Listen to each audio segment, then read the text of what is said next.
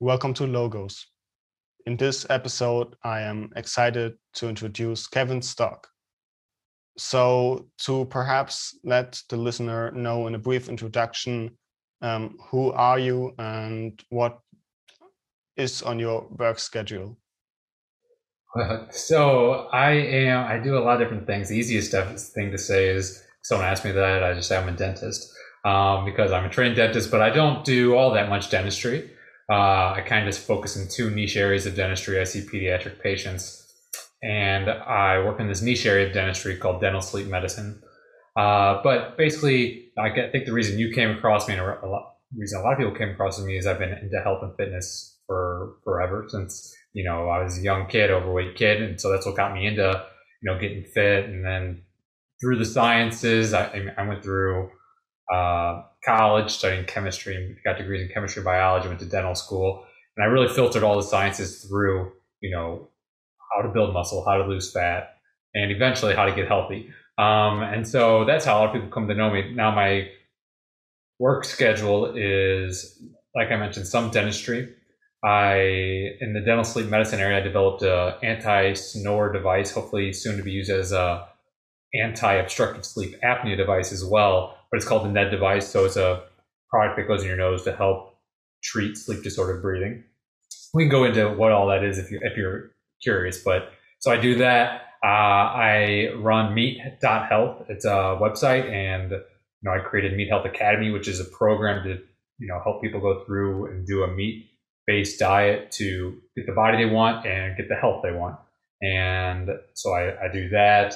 I have other hobbies. So my days, like, I guess one of the reasons why you reached out and you said you want to talk is because it seems like I do a lot of different random stuff, and how do I fit it all in and find work-life balance and things like that.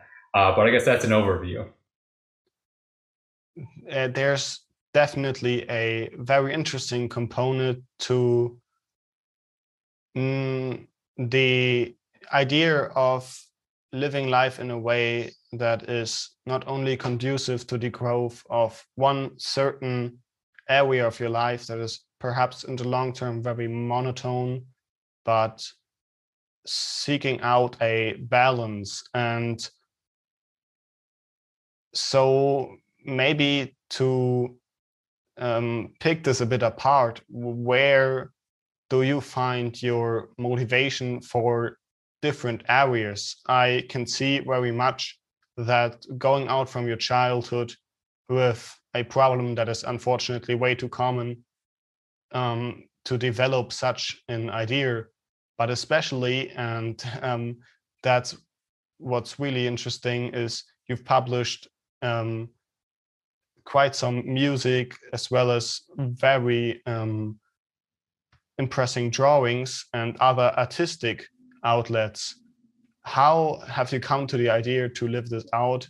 And maybe not only what was your experience in how this particular trait improved, but what has that done to your life? Yeah, so I do a lot of different things, and I think it stems from, maybe I'm unique in this, but I doubt it, is that I think a lot of people in general, maybe even most people in general, have lots of different interests and passions. And unfortunately, society is kind of built in a way where you're rewarded if you really just specialize in one little area, and that's all you do. So for example, most people have 9-to-5 jobs where they do the same thing day in and day out. Like, for example, I was in dental school, and this is one of the things that motivated me that launched me on this trajectory, was basically I asked myself, do I want to drill and fill 9 to 5, 5 days a week for the next 40 years of my life? And the answer to that was no. I have all these other interests and passions, and things I didn't even know yet. So like we talked about music and some art. And so basically, I remember, so I started a dental sleep medicine practice after I graduated dental school, and I was waiting for a patient to come in and, for a consultation or whatever, and they didn't show up. And so I remember this day very clearly, because I was sitting there thinking, I was like, man, if I could be doing anything right now, would I be sitting here in this office, doing what I'm doing? And the answer was probably no. Like I'd rather be doing this and this and this and this and all these exciting things, which seemed very much like impossible at the time. And then like I asked myself, like, is it really impossible for me to, if I want to explore my creative side, because I'm most fulfilled when I'm creating something. And so if I took up art or if I took up music, things like I've always been interested in, but I've had no talent, no exposure to. And so basically I was like, well, why don't I explore these things? Basically the underlying question. And, the reason was like one of two things. One was like, either I do believe it's impossible and that's why someone won't go for, why I won't do this because I don't think it's possible. I don't think I'll be able to do it. Right. And I was fortunate enough at that point in my life, I'd read enough biographies to know like some of the most famous, let's say, stars in the world, or the most famous artist, or like I read the biography of Leonardo da Vinci, and one of the greatest artists of all time. He's also like he was renowned in many areas as well, like inventions and things like this. When I read his biography, like one thing stood out to me like more than anything, and it was like while he probably had some natural talent, he was like not that special of a person. The one special quality he had was he was ruthlessly curious, and he just allowed himself to follow through his curiosity, which most people do not do today. So long story short is I didn't believe like me being exploring the arts or the music was impossible. But I think a lot of it stemmed from like fear. Like I worked so hard to become a dentist. You have to go through tons of schooling and training and et cetera, as well as debt. And if you're going to go try and do this and this and this and this, well, you have to stop doing more of what you're doing. And so there's this fear of losing what you have to go do what you want to do. And, something that's like stuck in my head for like a saying that's stuck in my head for a long time. It's kind of like a motto that I live by is like, what's the point of tiptoeing to the grave? Like if we know, let's say you're going to die when you're 80 years old, what's the point of trying to get there as safely as possible? You might as well like take some risk and have some adventure, because like we know where we're ending up, right? We're ending up in the grave. So it makes no sense to try and get there as safely as possible.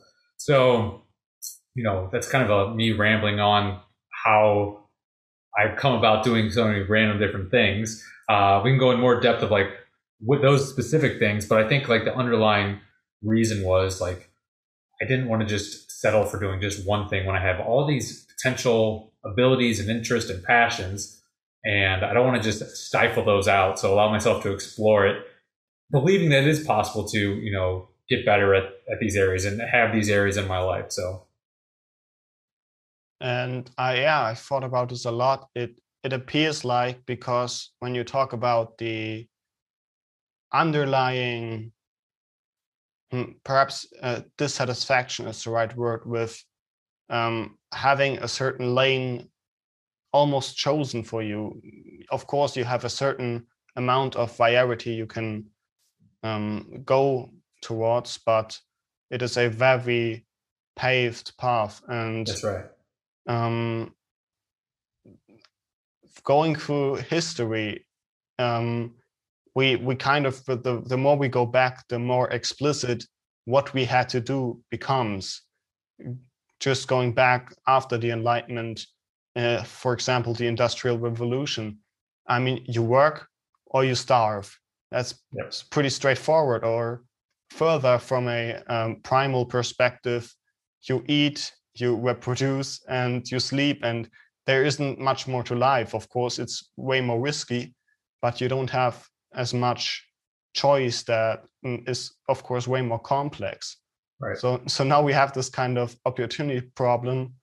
And so what I would say you did is notice those opportunities, and not only as, and this is what I think many people do, see them as these stars that may, of course, are possible, but are so far away that they're not really worth pursuing because the chance is so low.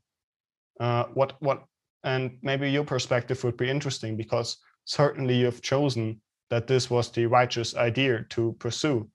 The counter argument would most often be that in our economic system, if we go now from a materialistic standpoint, so much luck and so much innate talent and your position and your parents and whatever is involved that this hard work isn't worth it because the system is rigged and you don't have a chance to begin with. Yeah, so let's start with the second part of that question, because the assumption is you can't carve out your own path because the risk of failure. Is that kind of what you're suggesting? Sure, and you make a comparison to for example, the artist that has been long gone, and what we know about him now. Of course, this is a one perhaps in a billion case, and the counter argument would be, well, this person may have done it, but that's certainly not me. So how have you chosen perhaps to associate? Right, because it's the idea of like the starving artist, right? And so, you know, if someone was asking me like and trying like consulting with me, like, what do you suggest? Well, if someone is very passionate about art and that's what they want to do, that's what they should do. You should forget about like the money side of it, because you assume there's no money in art, right? There's no money in art until after you die. Well, I would challenge that. There's this guy Beeple who just sold a piece, an NFT, basically one of his drawings for nearly $70 million. So, and like digital art, design, like you can make a living in art 100%. So I think there's a lot of limiting beliefs people have, almost like excuses to say, I can't do what I want to do because X, Y, Z, when really there is a way you can do what you want to do. But regardless, if your passion is art, there's several things. Like, one is you can do the art, right? And you can have another job, right? That's not impossible. If you love art, you should do it, right? I don't get paid to work out. I do it because I love it. I know it's beneficial and things like that. So it doesn't have to be where your passion necessarily is your source of livelihood, but it very much well could be. And for a lot of people, it could turn into that, where it's like, okay, this is a hobby, then it becomes more of a passion, then it becomes more of a part-time career, then it becomes a full-fledged Beeple where you're selling your artwork for $70 million, right? So there's many ways to make things like this work. And I think the further someone strays from mainstream, the more likelihood they have to have success. For example, like I'm looking at you here. I don't know. You look like a young guy. Probably. How old are you? 16. 16. So everything tells me this kid should just be in high school.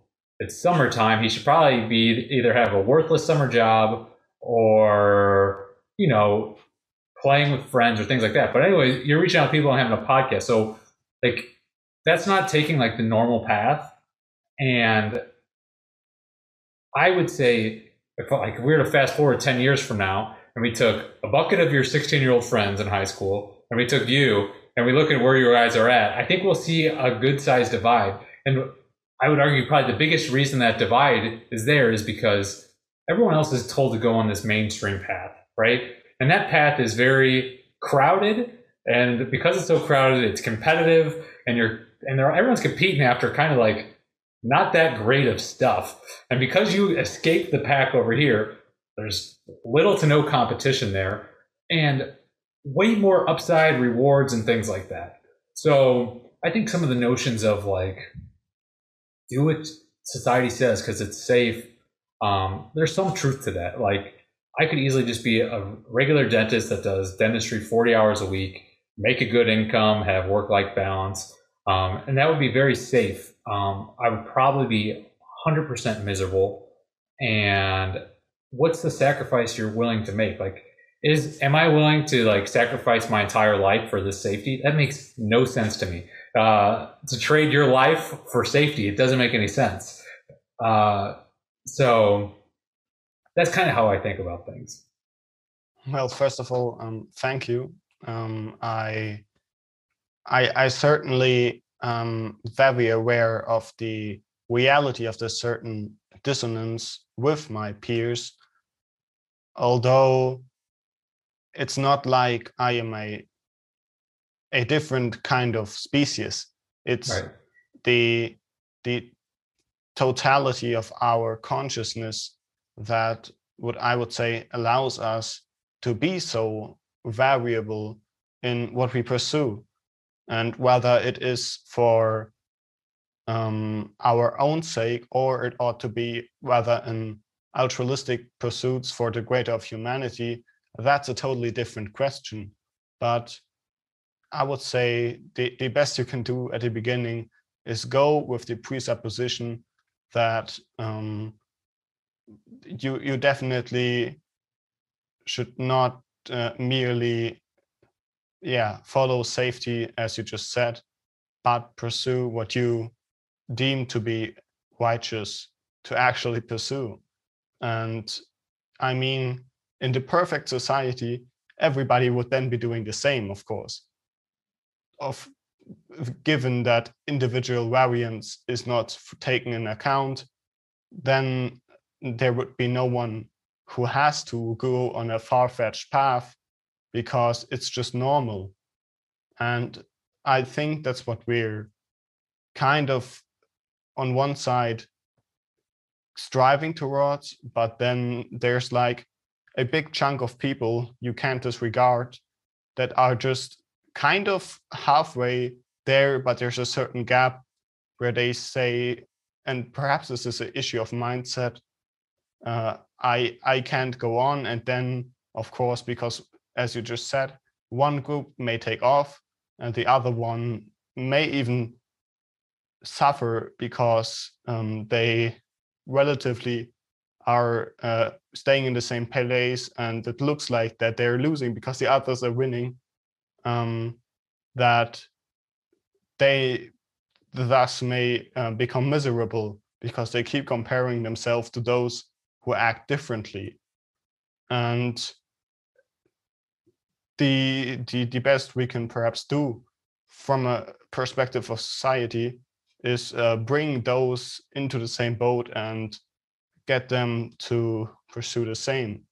So, you know, what you're talking about may make a lot of sense for someone who doesn't really know what to do, or is aware that they have a certain talent but doesn't really know how to express it.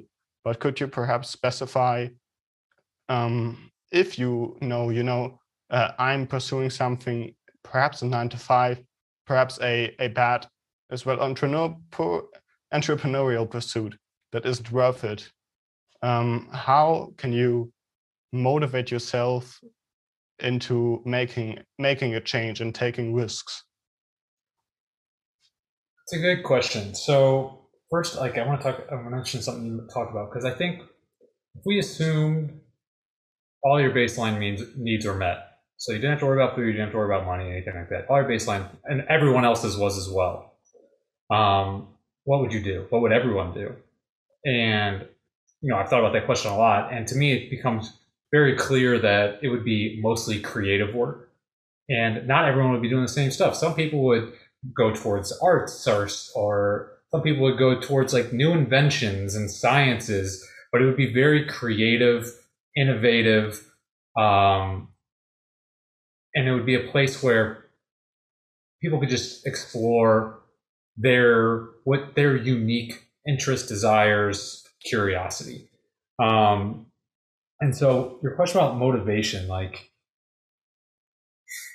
there's two things that motivate most people. One is desire. So this is the weaker of the two, but it's like, what kind of life, look out 5 years from now, what kind of life would you like, would be amazing? right? And design a life like just imagine it, write it down. What would you be doing every day? Who would you be interacting with, etc. That should be motivating. If it's not, then you need to think bigger. You got to think broader. Okay. The more powerful way to motivate yourself, and I, at least personally, as some of the science suggests this as well, is fear.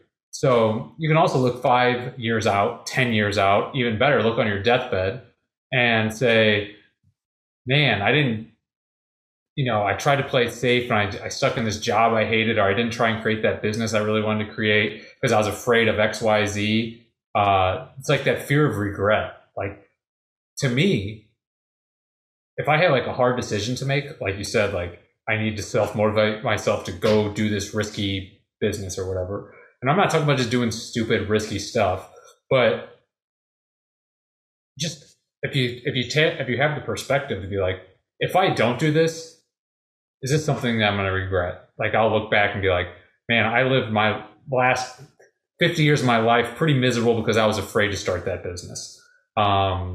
Or I was afraid to ask that girl out, or I was afraid to do X, Y, Z.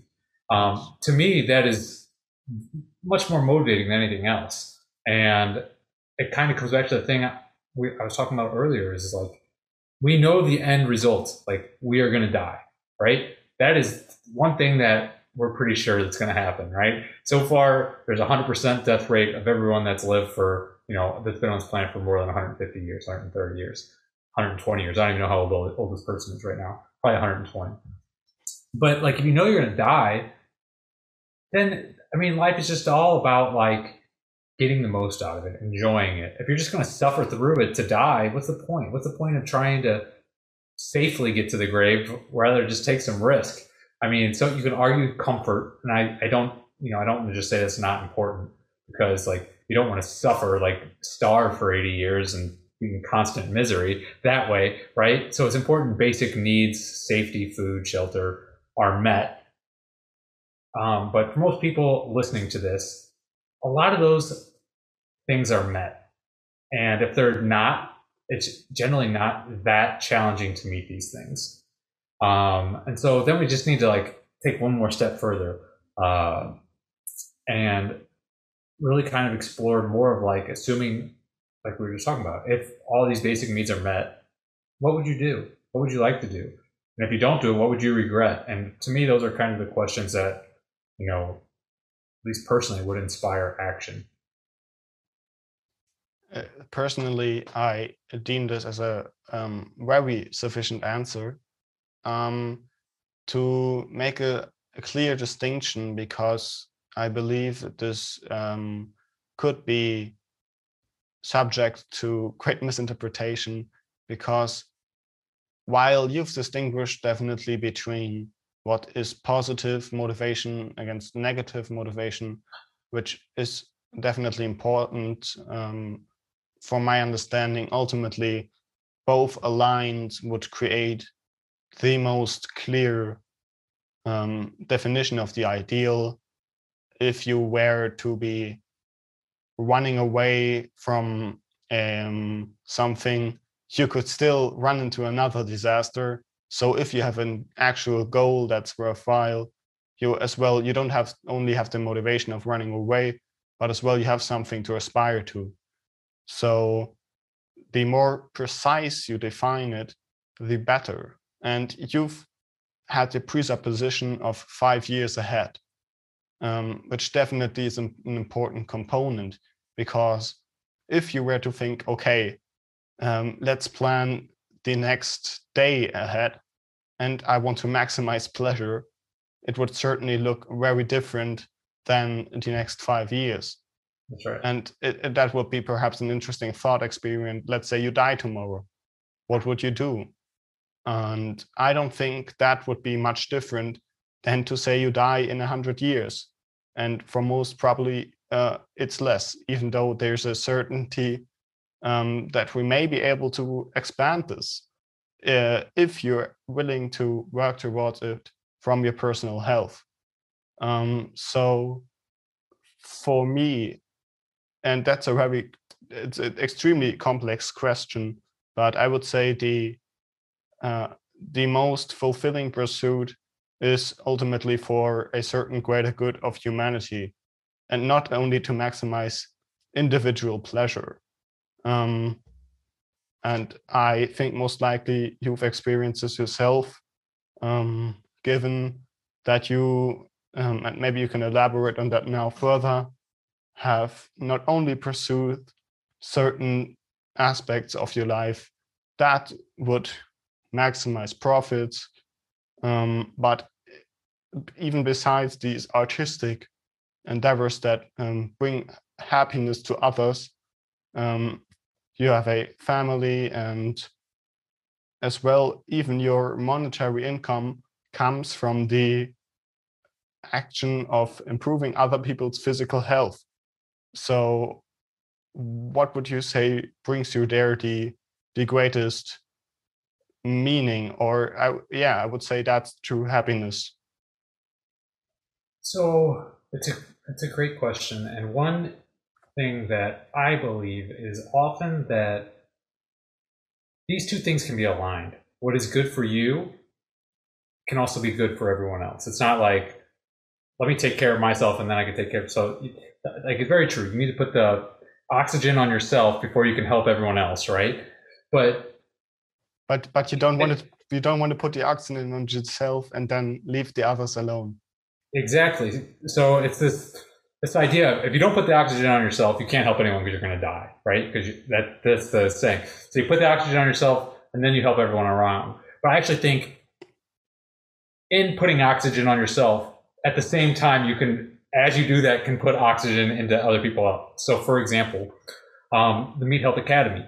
Now, I put my heart and soul into creating this program, and now there is a price. So people have to invest in this program to get in. But when they do, it's going to change their life. Like, there's no question. So I benefit, they benefit. It's this mutual beneficial relationship.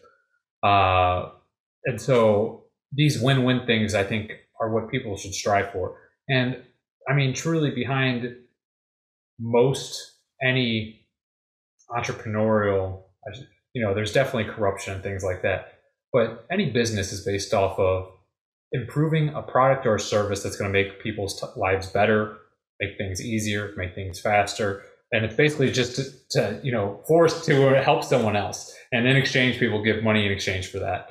And so, that's the nature of exchange in business and entrepreneurship, is making improvements on everything in order to help people. That's at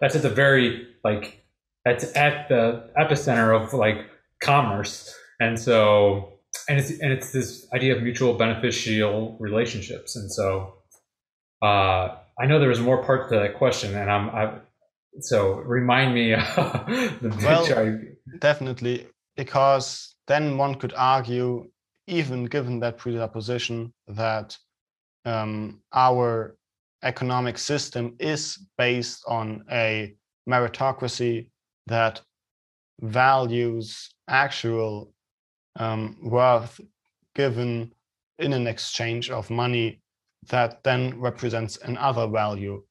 So if we take this into account, and I would definitely agree with that, there's still a certain element that not only strives for the satisfaction of your own needs, and you've said before, this kind of fulfillment of desire in the ultimate isn't that fulfilling. For example, you could easily say, well, seeking out a family, or even something as simple as, for example, hypothetically, donating money to charity, would not really help you in any direct way, given that they don't give you anything in the response. So why then pursue that? Why pursue philanthropy? Yeah. I think most people that pursue philanthropy you can't say they don't get anything in return. Because the reason people give philanthropy is because it makes them feel good as helping other people. It's not a bad thing. It's a good thing, but it's not purely unselfish. Meaning, if giving money away really made them feel bad, they probably wouldn't do it. They do it because there's this, I'll call it mutual exchange. I want to help you, and in helping you, it makes me feel good. And as you were saying, we are all together on this planet, right? So helping a person, helping the planet, it's the saying that, a rising tide lifts all ships. And people that realize, look, philanthropies help lift this boat, the tide's going to rise all the ships. So, that's how I would respond to that. And I mean, there's this question of good, bad. These are all very subjective things because, for example, someone like Jeff Bezos, who has $100 billion, and he has not been known for his philanthropy, and people kind of give him a hard time for that. But for example, Bill Gates, he also did not give much through philanthropy, respective to his net worth, but now he's giving billions and billions and billions away. So basically, what I'm saying is, it better to, if you give $1, give 50 cents away, or to accumulate $1 billion and give away $500 million. You can make arguably a much bigger impact if you save and then give at once. So, and like Jeff Bezos, who's to argue that, okay, he's made all this money and now he's putting a lot of it into rockets and space, etc. And we can't say he should just be giving that to the poor. Well, who's to say maybe his space exploration saves human civilization? Who knows? But for example, it's this: is this good? Is this bad? Should I do this? Should I do that? Is this altruistic, etc., etc.? It's very subjective, and it's there's no real right answers there. Well, that's, I believe, still a very good point. And I hope I don't wear out the analogy, but from this perspective, of course, you would not only put a mask in the airplane on someone that directly benefits you, but any human. And we have gladly the kind of innate understanding that other humans are of value the same as ourselves, and we can kind of sense the connection.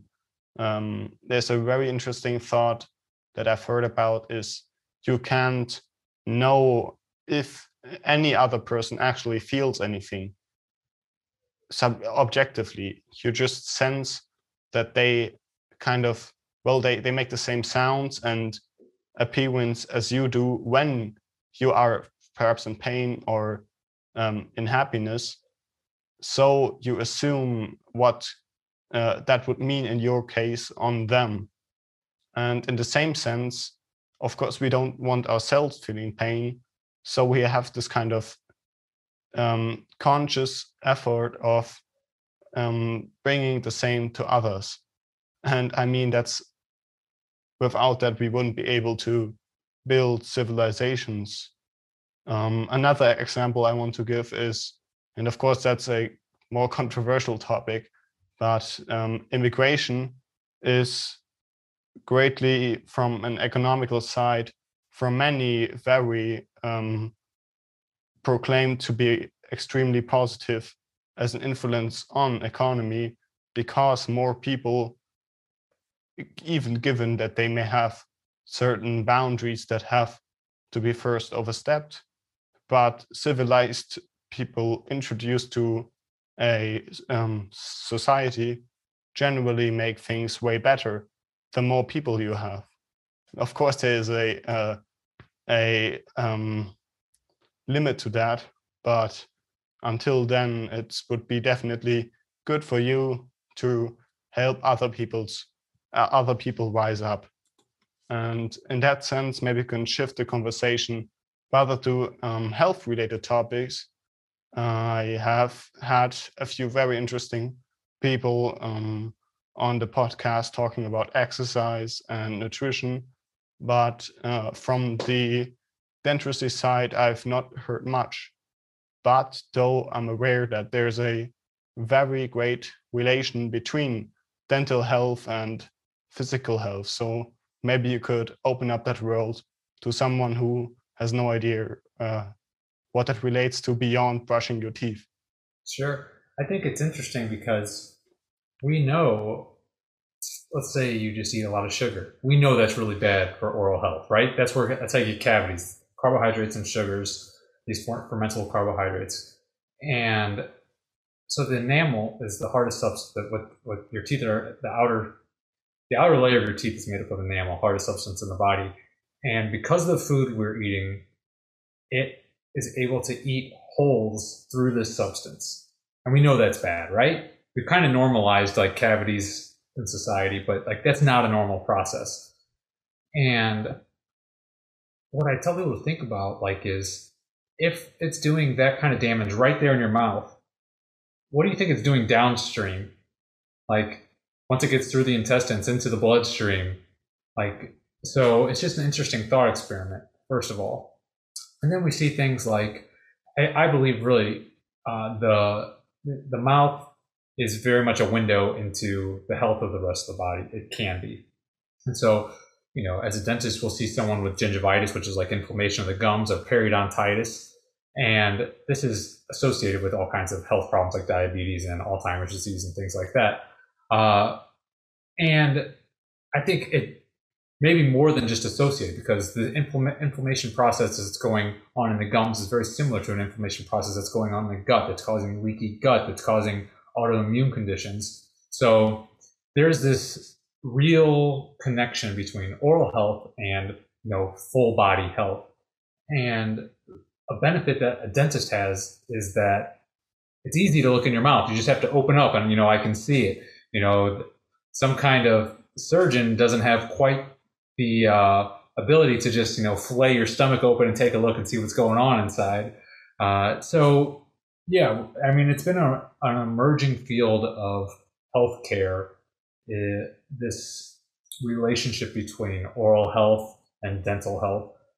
It's really kind of come to a crossing with dental sleep medicine, which is one of the areas that I've spent most of my professional career in, and that is.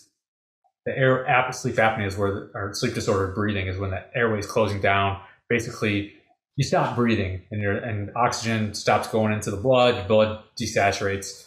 But because it's the airway, and the dentist has unique treatment to help treat this airway, as dentists, I get to work with like ENTs and sleep physicians and cardiologists and pulmonologists, because this airway is like the link between the dentist and like a lot of the other healthcare providers.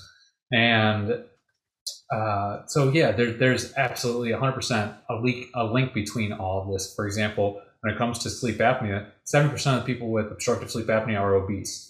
And so, it's all connected.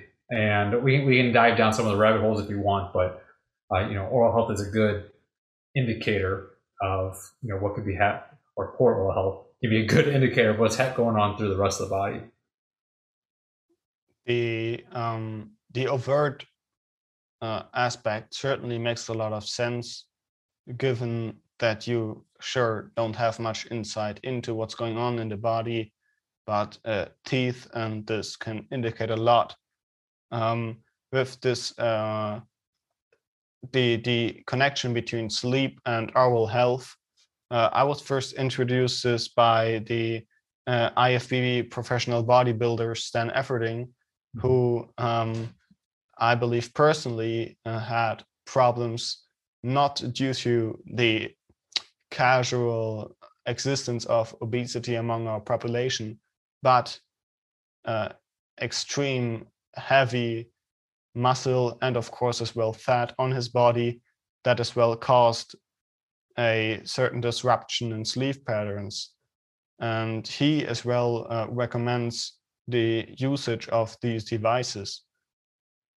Now, what could you give as advice for a casual person? So, for example, I've practiced for a while taping my mouth during sleep and as well during the day stop consciously mouth breathing.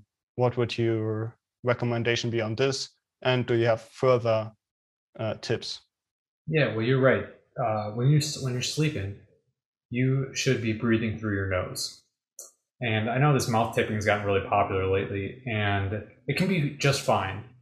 It makes me pause though, because you should be naturally breathing through your nose. So if someone is not naturally breathing through their nose, no pun intended, but to mask the problem with tape could be a little short-sighted.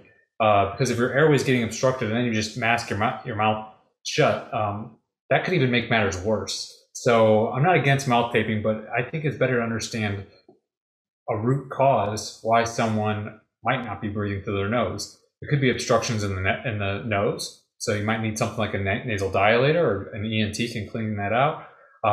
It could be something with like a retrognathic jaw. So we can go deep into this if you want, but our jaws are not as fully developed, or the maxilla, as they were as our ancestors, and this has resulted in a narrowing of the airway. Excuse me. It's resulted in our teeth not fitting in our mouth, right? Crooked teeth and such. And so that can narrow the airway. In Stan Efferding's case, I know he's a huge bodybuilder. I'm sure he is first to probably say that he's like very much like he's anabolic steroids, etc. And this unnatural amount of muscle mass and size around the neck can shrink the airway.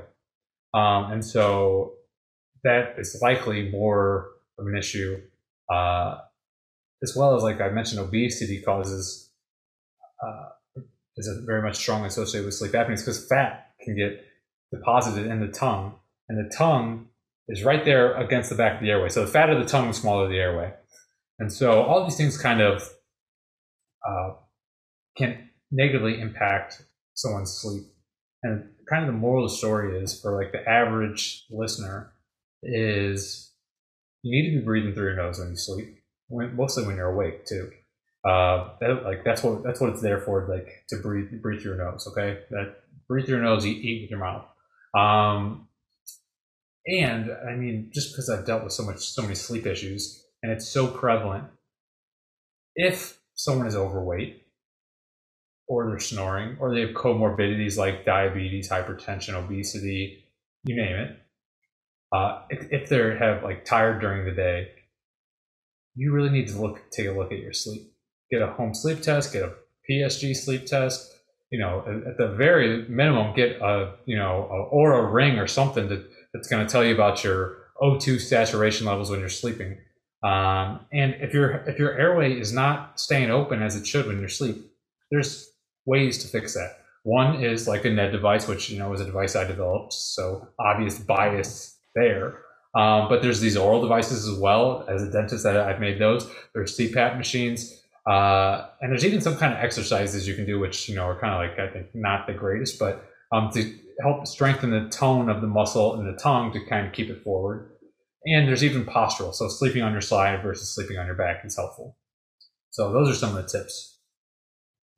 Yes, that sounds very interesting, and I can, as a kind of further reference for anyone who wants to get really deep into sleep science, recommend Matthew Walker's work.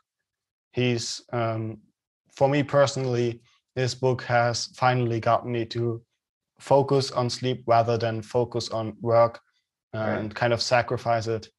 And you got a good book, Why We Sleep. I read it. Yeah, definitely.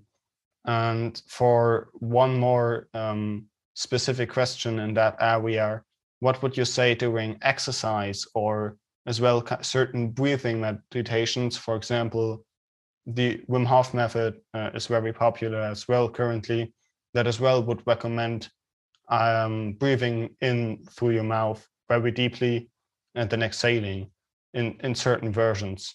Yeah, that's totally fine. And yeah, so like the exceptions to kind of like just breathe through your nose is like you were saying, like with exercise and things like that. Like if you realize, like if you start sprinting really hard for a little bit, you're going to realize breathing through your nose alone is not going to cut it for you, right? You need a greater flow of oxygen. So yeah, so exercise is one of the things that's different. Wim Hof method, I personally don't really do it, but like meditational things and things like that, different breathing things can help, either calm the body down or even, wake the body up. So there's different breathing techniques you can use to do things like that. And when it comes to working out, a lot of the breathing has to do with stabilization. So you breathe in a way to stabilize your core, to brace the body against the resistance.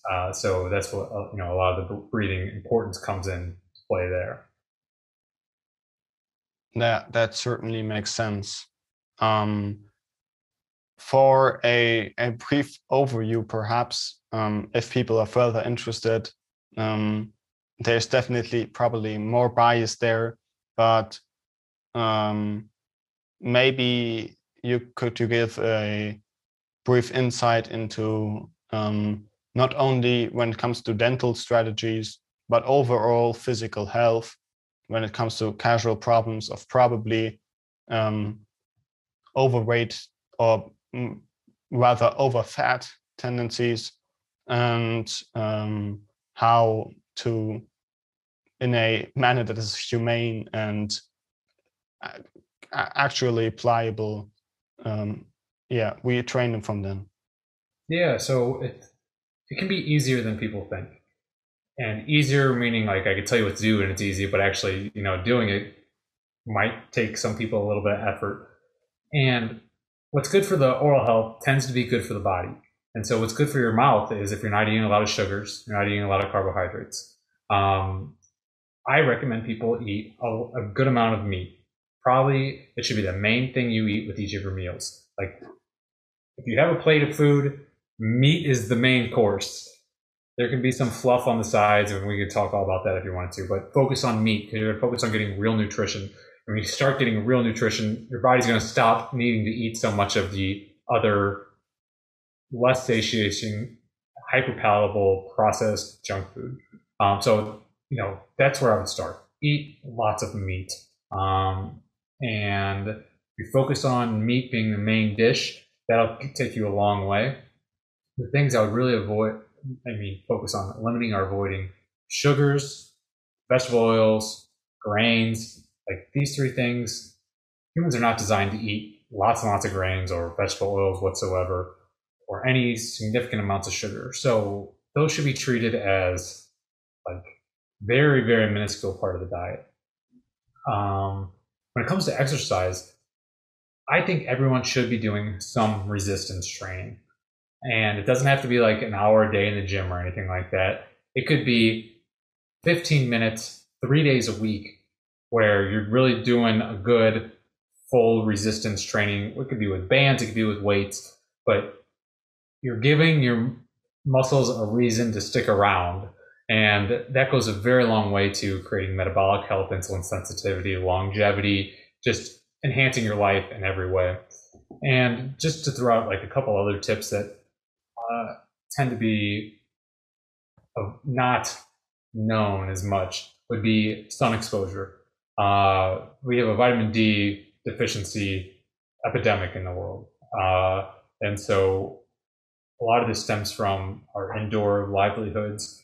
People need to get sun exposure. And I'm not talking like you need to go sunbathe for 2 hours a day, but like 10 minutes, 20 minutes when the sun's out, middle of the day, go for a short walk in the sun will do wonders for your health. We've talked a lot about sleep, so we've kind of hammered like the big things. Get good sleep, focus on meat, get some sun exposure, do some resistance training. Like those things, if people did those things, their life would change. Like you'll have the body you want, you'll have the health you want, you'll have the energy, the vitality. You won't have the chronic disease. Like you'll have a foundation from which you can do all the things we talked about earlier. Like you can actually go live your life because the vehicle you have to live it in is, you're taking care of it. It's in shape. Like it's ready to go. Absolutely. And I have had extremely intriguing conversations about this, not only diving into what then constitutes how you're able to actually do things. I mean, I honestly believe that from my personal experience, you could probably um, heighten your IQ by dozens of points simply by taking care of your health. Because, of course, why think when the only thing that would be fit for the situation is to, I don't know, find something to eat, or you have some instinct drive, or you're inflamed and you have to take care of this first. Yep. So, and that would flatten out a lot of the issues of disease related things. And this is the actual problem we have with things like waste disparities, with, of course, there's a lot of focus on, because it is pretty hard to explain why racism could still exist, but we could eradicate the problem of physical health being a struggle if we wouldn't tell people in need of improving their fitness that then go spend almost all of their money on unhealthy food, which makes it even worse. So that would be my thought on that. But maybe to go on from your explanations, we've talked about you're innately bound to die. There are a lot of people that are claiming currently that you could likely, of course, not live forever. I think that's clear, but lengthen your life by decades or even centuries.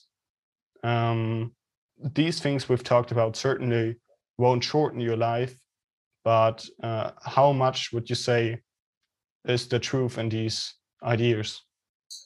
I think we can improve human life expectancy because right now it's right now human life expectancy, it has drastically improved because we have drastically reduced infant mortality. And so when you see a big spike in longevity over the last, let's say, 300 years, you look at a graph, longevity is done like we've lived longer and longer and longer. Most of it is because we've reduced childhood mortality, infectious disease, things like that. Now, what's limiting us is chronic disease. We're dying from Alzheimer's, heart disease, cancers. And I think there's multiple reasons for this. One of the big ones is metabolic disease, as well as, so that's the food you're eating. Are you getting outside? Are you moving? Are you keeping your muscles around, right? That's metabolic health, physical health. There is an environmental aspect as well, for sure. So I think if we got rid of a lot of the chronic diseases, life expectancy will move up. As we continue to make some advances in science, I don't think it's going to extend human life expectancy, but I think it'll get to where human life expectancy reaches its natural peak. And that I think would probably be around 120 years. At which point, I don't personally believe we will extend human longevity past that in any meaningful way. So that's kind of my thoughts on it. I think extending human life expectancy is possible, but more through getting rid of the unnatural causes of death that we still have today, instead of some medical breakthrough where we are 3D printing synthetic hearts and brains. So that's kind of my thoughts on that. So, I wouldn't personally invest in that kind of longevity research, but I think, kind of the work I'm trying to do today is, if you want to maximize longevity, we already have the stuff here in our control, and that's the right lifestyle. Yeah. More than anything else. And I mean, without this foundation, it would make no sense whatsoever to even have these conversations, because if you don't have this basis established, then people that don't live over 80 years certainly won't, I don't know, bother that they aren't living over 120 years. So I believe this has to be cleared up first. And even there's still a very great disparity between opinions. And of course, that's a good thing. We want the ideas to be challenged and find the best, what actually makes sense. But yeah, I believe first we have to sort out what's righteous there. And with the improvement of people's health, with more people, it's the same thing as what we've talked about with approaches to charity, that you enable more people to engage in a certain research, and you don't know who's going to be the Da Vinci, because it may be the kid that right now doesn't have food, but may then be able to invent something that changes your life personally. Exactly. Great. I believe that's a good note to end us on. That was a very interesting conversation. Thank you for being on the podcast. Well, thanks for having me on. It's a pleasure.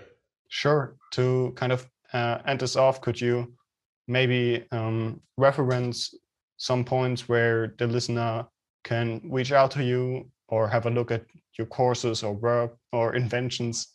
Yeah. I have a website, kevinstock.io, and I have a newsletter. I put the best stuff in the newsletter. So that's why I recommend people, if you have interest in any of this stuff, sign up to the newsletter and I'll send you all the good stuff.